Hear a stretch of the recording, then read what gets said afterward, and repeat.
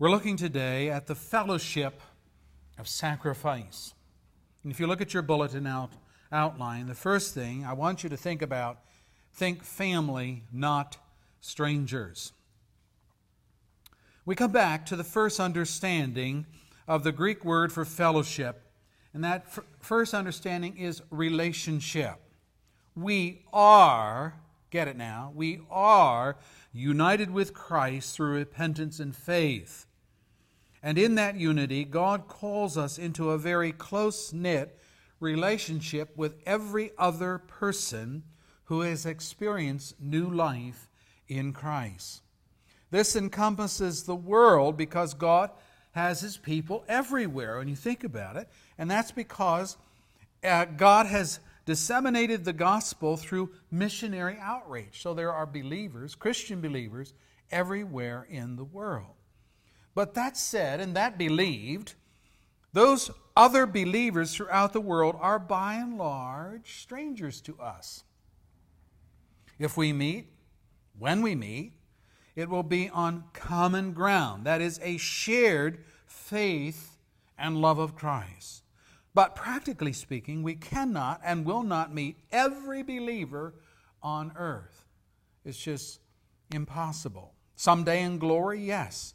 But that'll be then and there, but not here and now. What we share now is a spiritual connection with them. We believe in the same Christ. We hold to the same doctrines, the same truths. We're doing the work of God in His way.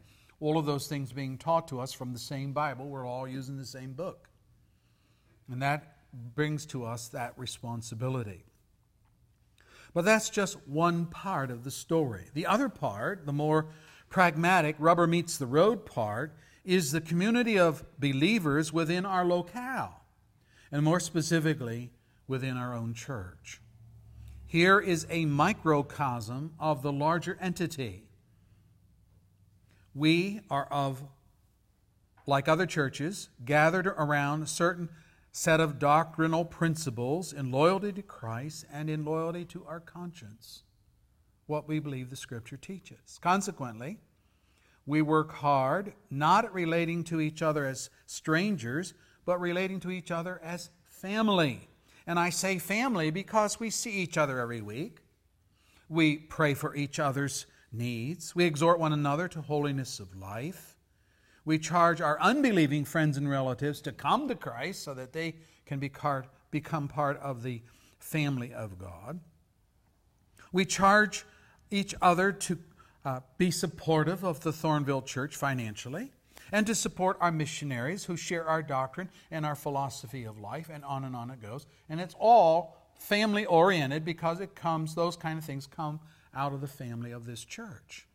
Now, this sharing in each other's lives is also part of the definition of koinonia, this word for fellowship. It's on the partnership aspect of the word, and you'll be able to see that. I'm going to give you a bunch of scriptures now in which this word, koinonia, is translated sharing in our modern translations. And it's important for you to see that because this is all part of what it means to be in fellowship with one another. Let me list them for you. Romans 12, verse 13. Share with God's people who are in need. Practice hospitality. It's this word. Or again, Paul writing, and we read this morning, for Macedonia and Achaia were pleased to make a contribution for the poor among the saints in Jerusalem. They were pleased to do it, and indeed they owe it to them, for if the Gentiles have shared in the Jews' spiritual blessings, they owe it to the Jews to share with them their material blessings. Romans 15, verse 26 and 27. Or 2 Corinthians 8, verse 4. They urgently pleaded with us for the privilege of sharing in this service to the saints, speaking of the Macedonian churches. Or again, because of the service by which you have proved yourself, men will praise God for the obedience that accompanies your confession of the gospel of Christ, and for your generosity in sharing with them and with everyone else. 2 Corinthians 9, verse 13. Or from 1 Timothy, command them, the wealthy, to do good, to be rich in good deeds, and to be generous and willing to share. In this way, they will lay up treasures for themselves as a firm foundation for the coming age, so that they may take hold of the life that is truly life. 1 Timothy 6, verse 18 and 19. And then from our text, Hebrews 13, look at verse 16. And do not forget to do good and to share with others, for with such sacrifices God is pleased. Now there you have it. In every one of these verses, the word translated share is this Greek word for fellowship that we have been studying. And it is clear from the context of every one of these verses that the sharing under discussion in these verses is not that of sharing your ideas or sharing your thoughts or even the doctrines of the faith, but rather the sharing of material resources to meet the physical needs of others in the family. Such sharing does not mean that you have to be wealthy or even comfortably secure financially. This kind of sharing begins firstly in the heart of love for God and then for all His people for whom sacrifice is in order. Now, that's a very important aspect of koinonia, and we need to understand that. Secondly, this is a command from Christ, not a suggestion. So that really bites into our idea of stewardship. Have you ever attended a benefit dinner for some agency? A benefit dinner. Often there will be no specific charge for the meal. Instead, they will announce a suggested donation to cover the cost.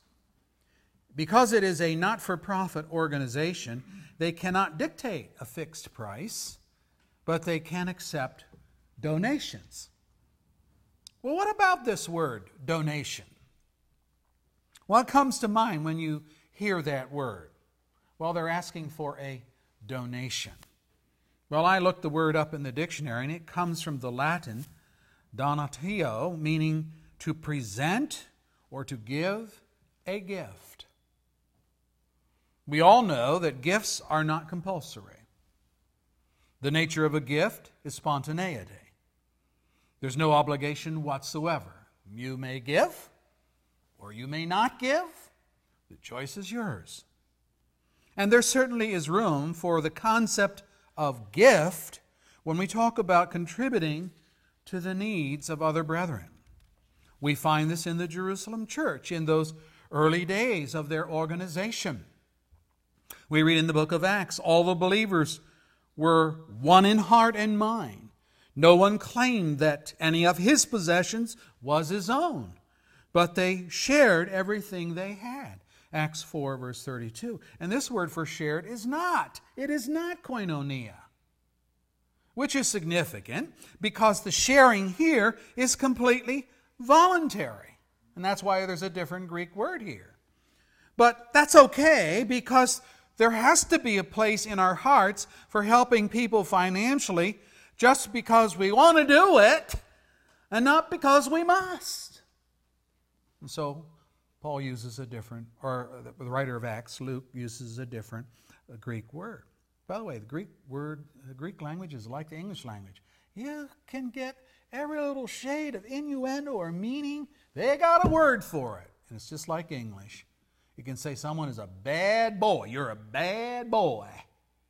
Or you can say, you're a wicked kid.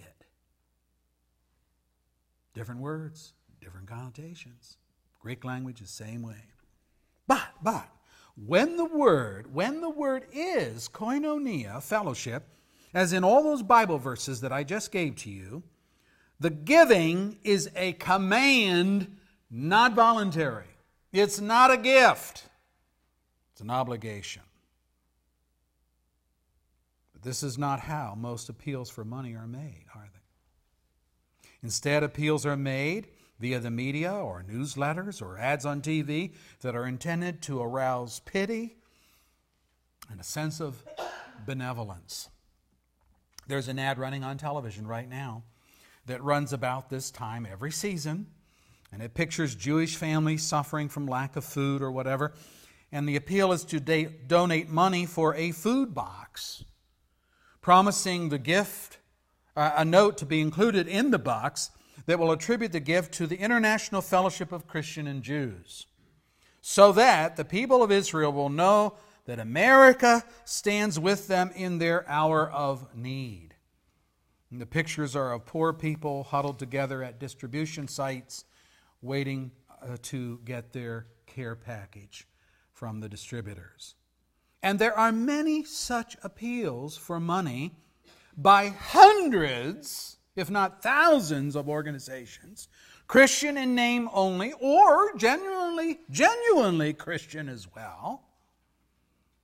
And so I'm saying pity is a viable motive for helping others. But in these scenarios, the impetus for giving is the most heart-rending appeal of the day. Because money is limited, we tend to go with the appeal that most touches our sensitivity, whether it be Jewish refugees or abandoned children of foreign orphanages or victims of natural disasters like hurricanes and tornadoes and the like, and on and on and on and on it goes. And they're appealing to our sensitivity, our moral sensitivity to help our fellow man. All that, well and good, fine. This, however, is not the basis for our Christian giving. It's not the basis. Listen again.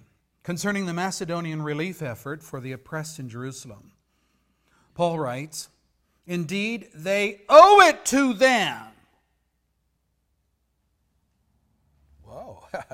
Paul, back up a little bit here. This is a little strong, isn't it? No, they owe it to them, for if the Gentiles have shared in the Jews' spiritual blessings, they owe it to the Jews to share with their material blessings. Romans 15, verse 26 and 27. Or again, 1 Timothy 6:18.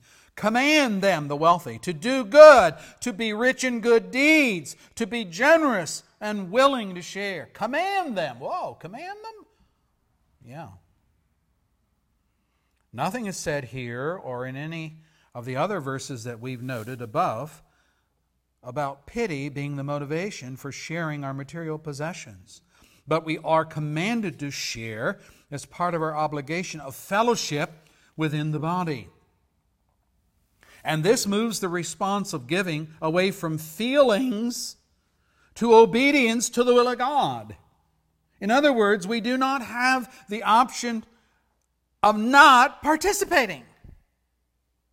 We cannot sit on the sidelines uninterested and uninvolved.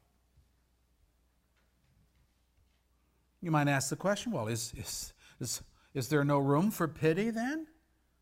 Well, of course there is.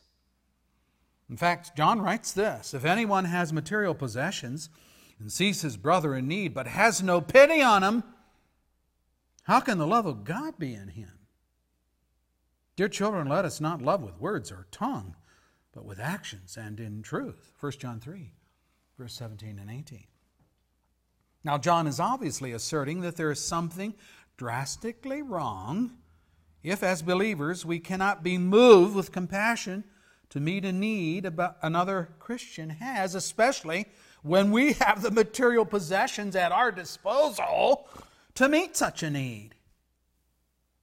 I think it's a serious barometer of the genuineness of our faith or the lack thereof. You got the money or the means, you see a brother or sister in need,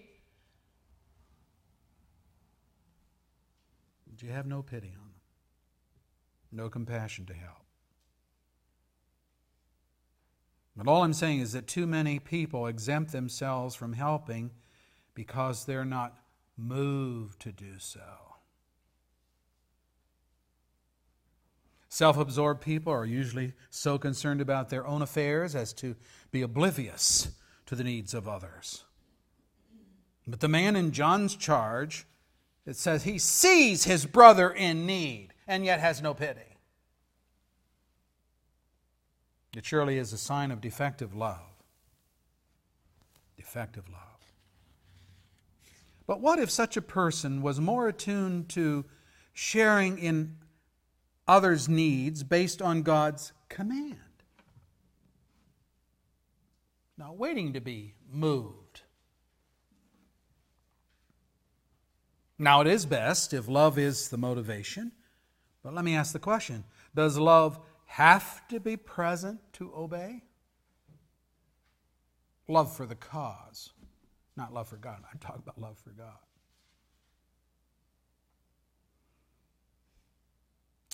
Listen to Paul as he talks about our enemies.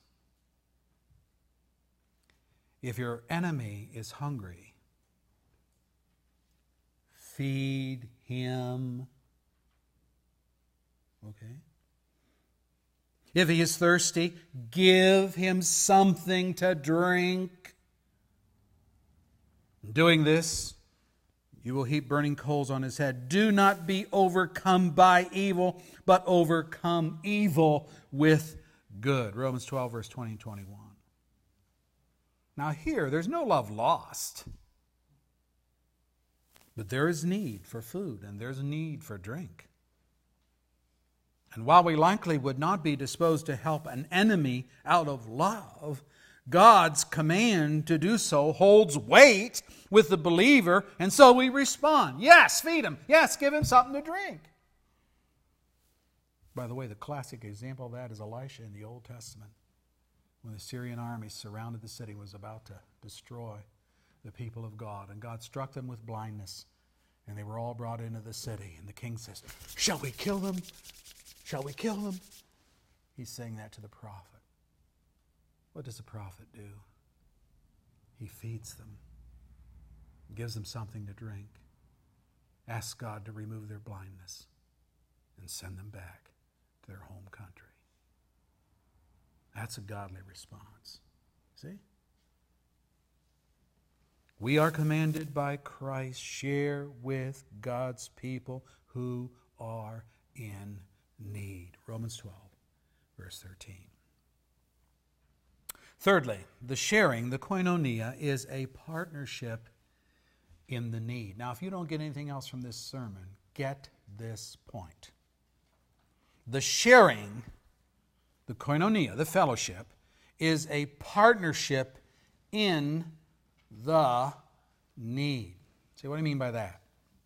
Well, let me illustrate. Every year, about this time, we begin to see people from the Salvation Army standing in front of the retail stores, ringing a bell, in what has been called the Red Kettle Fundraiser for the Salvation Army. People passing by are solicited to drop coins or dollars, hopefully more dollars than coins, into the kettle, which will help supply food and clothing and so on for people in need. And we believers walk by those kettles all the time, but so do the people of the world. Now, when Joe Anonymous from the world throws in his quarters, is he sharing koinonia? Is he fellowshipping in the need of the recipient? The answer is no. He is just making a contribution to the needy. Second question. When we believers drop our money into the red kettle, are we in fellowship with the recipient? The answer, again, is no. We are simply making a contribution to the needy. No one has to be a Christian to do this. Benevolent charities exist all over the USA, and some of them are organized and supported by the most immoral, obscene, corrupt, and wicked people that you will ever find anywhere. A lot of Hollywood people are involved in charities. And for motives that border more on self-promotion than on love for humanity, and more on tax breaks than on true charity, people will give to the needy. They will. And most assuredly, as they give, there is no love of God in their motives. There is no obedience to His divine will in the motives. God is just as far from their thoughts on Red Kettle Day as He is on Sunday.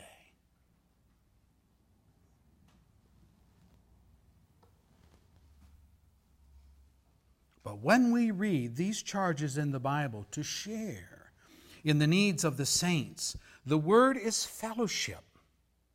And so God is not commanding us to make a donation to the needy out of our resources and then walk away content that we have done our part.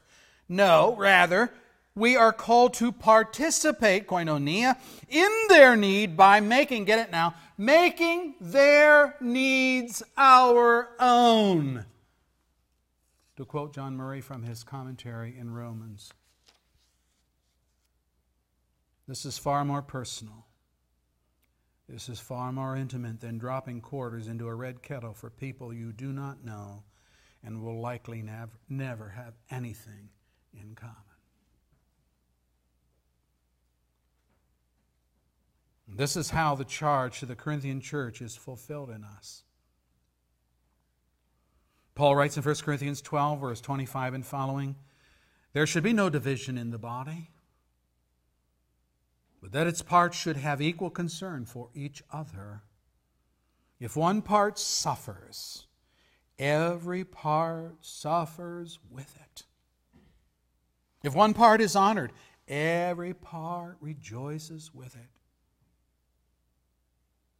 Now you are the body of Christ, and each one of you is a part of it." Observe here that it is the relationship of fellowship that brings about the partnership in fellowship. We are all spiritually joined at the hip, so to speak, so that what happens to one happens to all.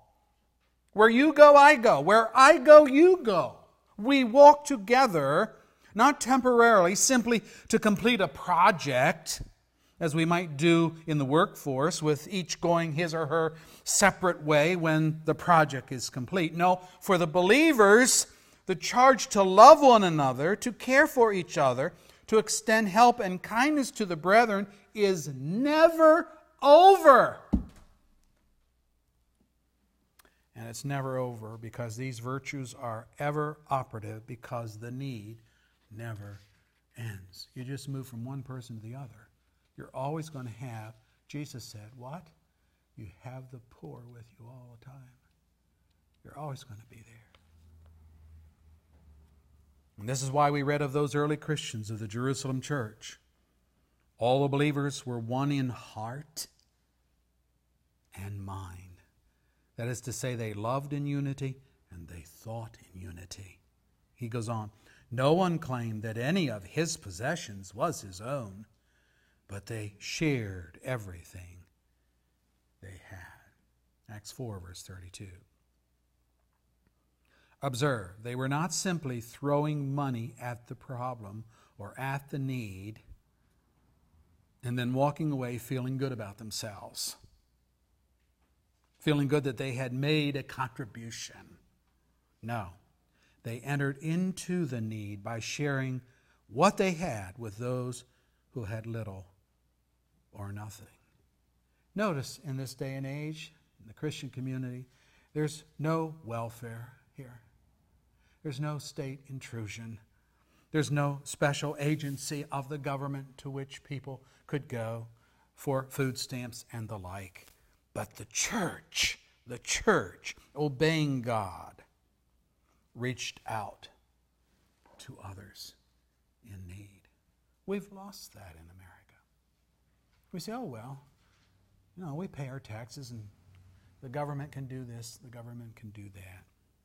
And we begin to talk about the smallness of our pocketbook or the smallness of our church. God won't hear it. And I'm going to show you in the next section, section B, principles of the fellowship of sacrifice. Number 1, fellowship in another's need is a privilege. It's not simply a duty. All of us at times wrestle with the problem of insufficient funds. Probably more so in our day than in recent history, with people losing their jobs or their houses are in foreclosure or the banks are so tight-fisted that they won't loan loans. And so everyone is feeling the pinch. The sharp rise in food and fuel prices contribute to the escalation of inflation so that our dollar shrinks more every day as it loses its buying power. My wife is a running commentary on the grocery store's weekly escalation of the food bill. She came home yesterday. Do you know that the beans are now, it's 3 cans of beans for $2. I used to get them for 50 cents a bean. And every week, Donna gives me a report on the escalation of what's going on at Kroger's and Myers and so forth. Well, multiply this by all the items that are needed to run a household. Heat bills, electric bills, insurances, clothing, cleaning supplies, auto repairs, and it doesn't take long before a change sets in on how we begin to think about money.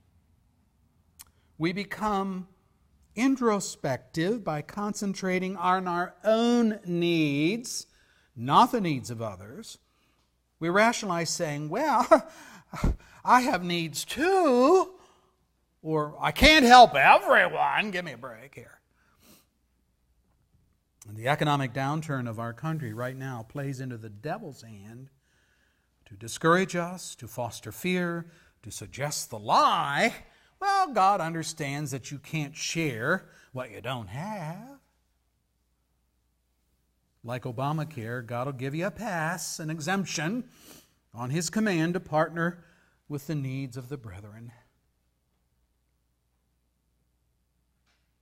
Well, let me say that poverty, if this were you, if this were me, poverty is no hindrance to the fellowship of sacrifice. What, after all, is sacrifice if you have the money in the bank? Now, brothers, we read, we want you to know about the grace that God has given the Macedonian churches. Out of the most severe trial, their overflowing joy and their extreme poverty welled up in rich generosity. For I testify that they gave as much as they were able and even beyond their ability. Entirely on their own, they urgently pleaded with us for the privilege of sharing koinonia in this service to the saints. And then they did not do as we expected. But they gave themselves first to the Lord and then to us in keeping with God's will. 2 Corinthians 8, 1 through 5. Paul's taking contributions from Achaia, Macedonia, 2 provinces, big provinces of Greece. He's taking contributions to take it back to Jerusalem because the big church there in Jerusalem is suffering from persecution and also from famine that was going on in that part of the world at that time.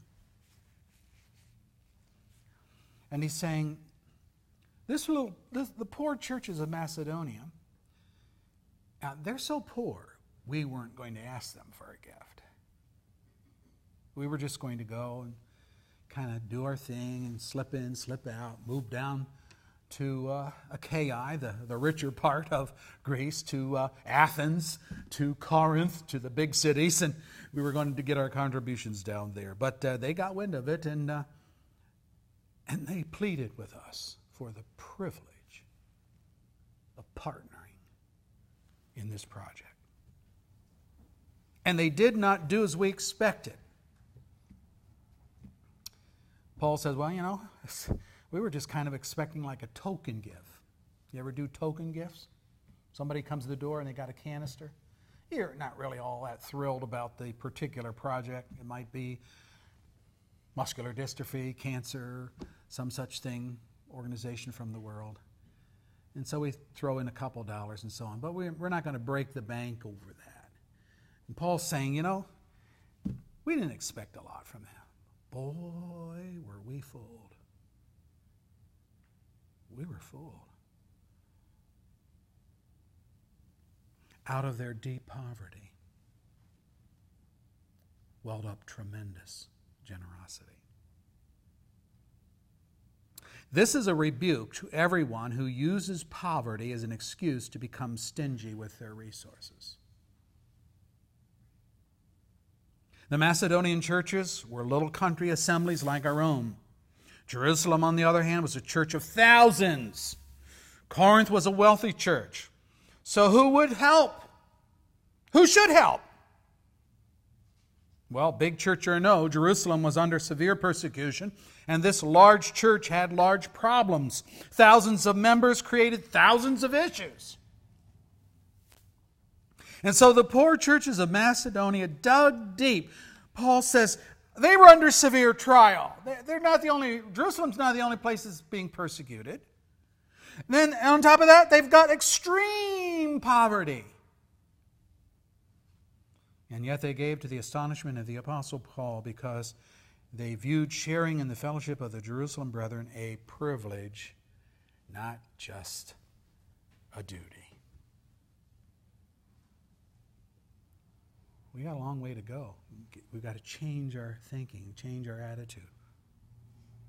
Number 2, principle. Enriching others through your sacrifice is commendable to God. Let me ask the question, how many times does the word enough, enter your vocabulary when you are contemplating your participation in the needs of others? Well, if I give so-and-so the money for their heat bill, I'm not sure I'll have enough to pay mine. I have bailed out so-and-so 3 times in 2 months, and I think that that's enough. After all, it's not the amount of the gift, the thought is enough. I can afford $50 to help you, and that should be enough to tide you over the hump.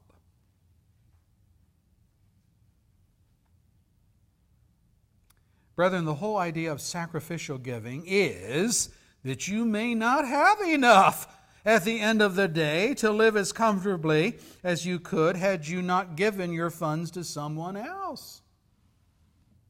That's the sacrifice part of the giving. Does your fellowship with the saints ever include sacrifice? Would you dare think of depriving yourself of a dinner and a movie so some brother and his family could have dinner, period?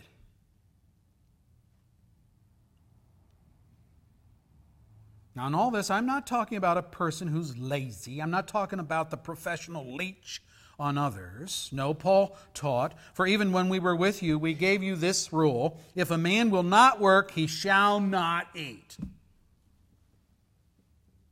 We hear that some among you are idle. They're not busy, they are busybodies.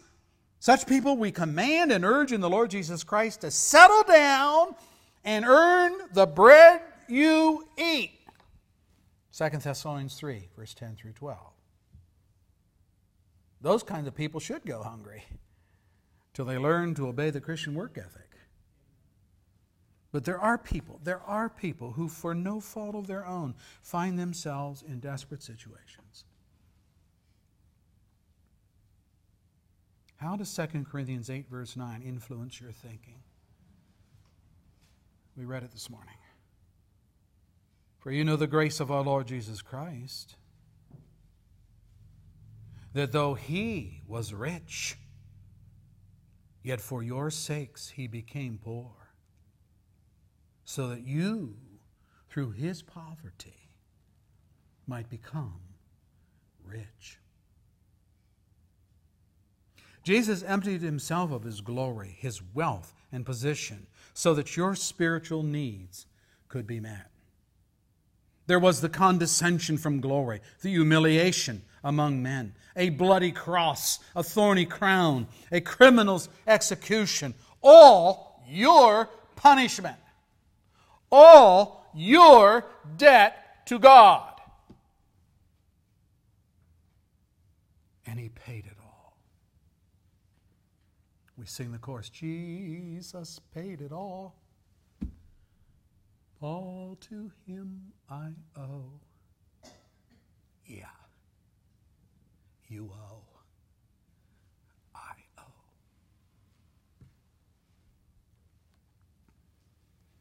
He made you and me rich by impoverishing himself. And this is our example of sacrifice in giving. Principle 3. God is glorified and you are blessed when you sacrifice for the needs of others. When God comes into a person's life, a radical change occurs. The spiritually dead come alive. The sinful, self-centered individual is crucified with Christ, and a person eager to please God and help others is born. It's called the new birth. Hate for God is replaced by love, and selfish competition with others is replaced by generosity. It's marvelous how this happens. Listen, as Paul talks about the man who was a thief. He was a thief before coming to Christ. And here's what he says. He who has been stealing must steal no longer, but must work, doing something useful with his hands. Why? That he may have something to share with those in need.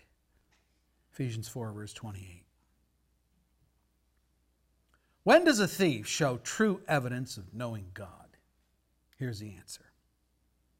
When he stops being a taker and becomes a giver. When he works hard with his own hands, not just to pay his own bills, but so that he has something to share with those in need. This is the turnaround that the gospel produces in a person's life. And without this kind of change, a person's conversion is suspect. Now, because it is God who does His work within, it is also God who gets the glory. This is what distinguishes the benevolence of the believer from the charitable contributions of the world. The people of the world want the credit. They want to be known as philanthropic individuals. It looks good on a resume. It plays well in the media. It makes nobodies famous. Contrast that to what the Bible says about our fellowship in sacrifice. Paul writes, "Now he who supplies seed to the sower and bread for food will also supply and increase your store of seed and will enlarge the harvest of your righteousness. You will be made rich in every way so that you can be generous on every occasion. And through us, your generosity will result in thanksgiving to God. This service that you perform is not only supplying the needs of God's people, but it is also overflowing in many expressions of thanks to God.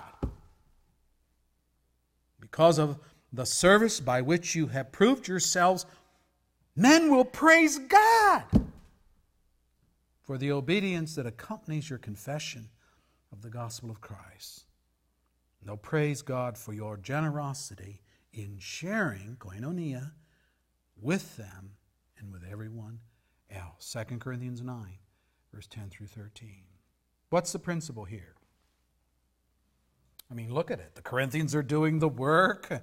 They're the ones that are being generous in sharing and fellowshipping with their material items with those in need. But God is getting the credit in the form of thanksgiving and praise. Why does God get the credit?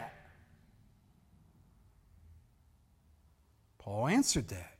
Now he who supplies seed to the sower and bread for food will also supply and increase your store of seed and will enlarge the harvest of your righteousness. You will be made rich in every way so that you can be generous in every occasion.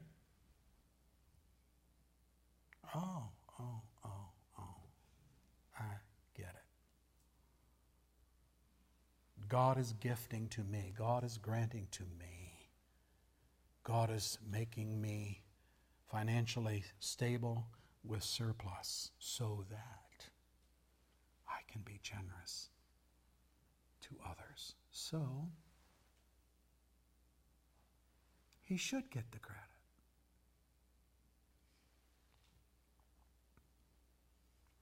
Wealthy King Solomon admitted, moreover, when God gives any man wealth and possessions and enables him to enjoy them, to accept his lot, to be happy in his work, this is a gift of God. Ecclesiastes 5, verse 19. We've been learning that in the adult classes. We've been going through the principles on finances for the family, and we've been learning that God is the one that enables us to make wealth, either through the circumstances of life or good health, mental acuity, all of these skills. And secondly, He owns everything in the earth, including what you have. We're just stewards. So, what a privilege then, when you think about it. What a privilege, brethren, that our generosity with God's provisions should bring glory to Him as we enter into the fellowship of sacrifice for others. It is evident that God's grace is operative in your life. Now, the philanthropic benefactor of the world, he doesn't want God to get the credit for his generosity. No, he wants the credit for himself. His idol is money, and the object of his worship is himself. So his giving is seldom sacrificial. He gives to the needy of his world. He gives to the needy of his world, but he does not share in the need. He will throw money at the problem so long as there is no jeopardy of his own compromise of lifestyle and desires. So, what about all these billionaires that give their money? They're involved. Yeah. If you have $800 billion and you give $400 million in charity for the year,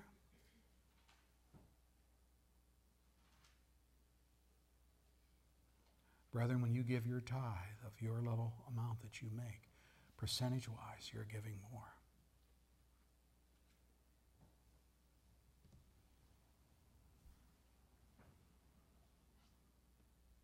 They give to the needy of their world by throwing money at the need. They don't enter in and share in the poverty. We, on the other hand, consider the needy of our world. Our world is the body of Christ. To be our brothers and sisters, and because we are in fellowship with one another, we can, and we do say with Paul, we loved you so much that we were delighted to share, voluntarily is the word here, to share with you not only the gospel of God, but our lives as well, because you had become so dear to us. Surely you remember, brothers, our toil and hardship. We work night and day in order not to be a burden to anyone while we preach the gospel of God to you.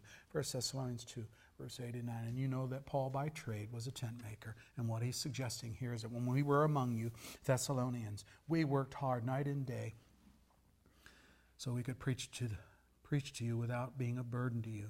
You didn't have to support us. We supported ourselves. You know what man's greatest sin? It's the first sin. It's pride. Pride in self. Those that are proud of themselves do not repent, have no humility. They do all that they do to gain their own glory and their own pat on the back. But God has called us into a fellowship. And that means that we are to have the fellowship of sacrifice. We don't just throw money at people. We share in their needs, care for them. And brethren, I'm warning you, the day is already here where if you don't get a hold of this principle, you're going to be sitting out in a pasture somewhere, all alone. Because the world is coming to knock on your door in terms of persecution. And God's people better know how to fellowship with sacrifice. Our Lord, bless and honor your word. Stir our hearts. I fear that a lot of times our principles for giving, or we might say charitable work, are adopted from the world, not from the Scriptures. We look at these early Christians, boy, they struggled. They were getting beat up by the authorities. We read in Hebrews that they lost their properties. Their properties were confiscated. They were thrown into prison. They were beaten. They were tortured to death. All of these things happened to them, yet they wouldn't give up their faith. And they even had people that go and visit those in prison, thereby jeopardizing themselves for such a visit. But they did it to be an encouragement to the brethren. We know not what is coming in our future, but we know God who holds the future. I pray that you'll help us to get hold of these principles of fellowship. I like what Paul said to the Macedonian churches. They benefited from the Jewish doctrine. Christianity comes out of the Jewish faith. Those principles of God, knowing God, the Scriptures, all of those things. And so the Gentiles owed them. We owe, Lord, we owe all those that have struggled for holding to their Christian faith. Right now in Kenya, in Somalia, Christians are being killed for no other reason than their faith. Help us to have a caring heart, a fellowship heart. Help us to be open to the idea of actually entering in and suffering with those that suffer. And if that means a bit of deprivation on our side, a bit of sacrifice, so be it. You are our example, leaving glory to become part of humanity, that you might take on our debt and pay for it in full. For anyone here outside of Christ, they're not in the family of God. They don't know God. They're estranged from God. He's a stranger to them. I pray that today, Lord, you would come. By your Spirit, draw such a one to faith in you. Grant them that repentance of selfishness, lack of humility, that pride, that arrogance, that know-it-all spirit. Lord, bring them in humility to the foot of the cross. Help them to see that this is what sin costs God in order to wash it away and to cleanse it. And if they will not have Christ, if they will not have God in their life, then they will miss out on life eternal. Honor and glorify Jesus, in whose name we pray.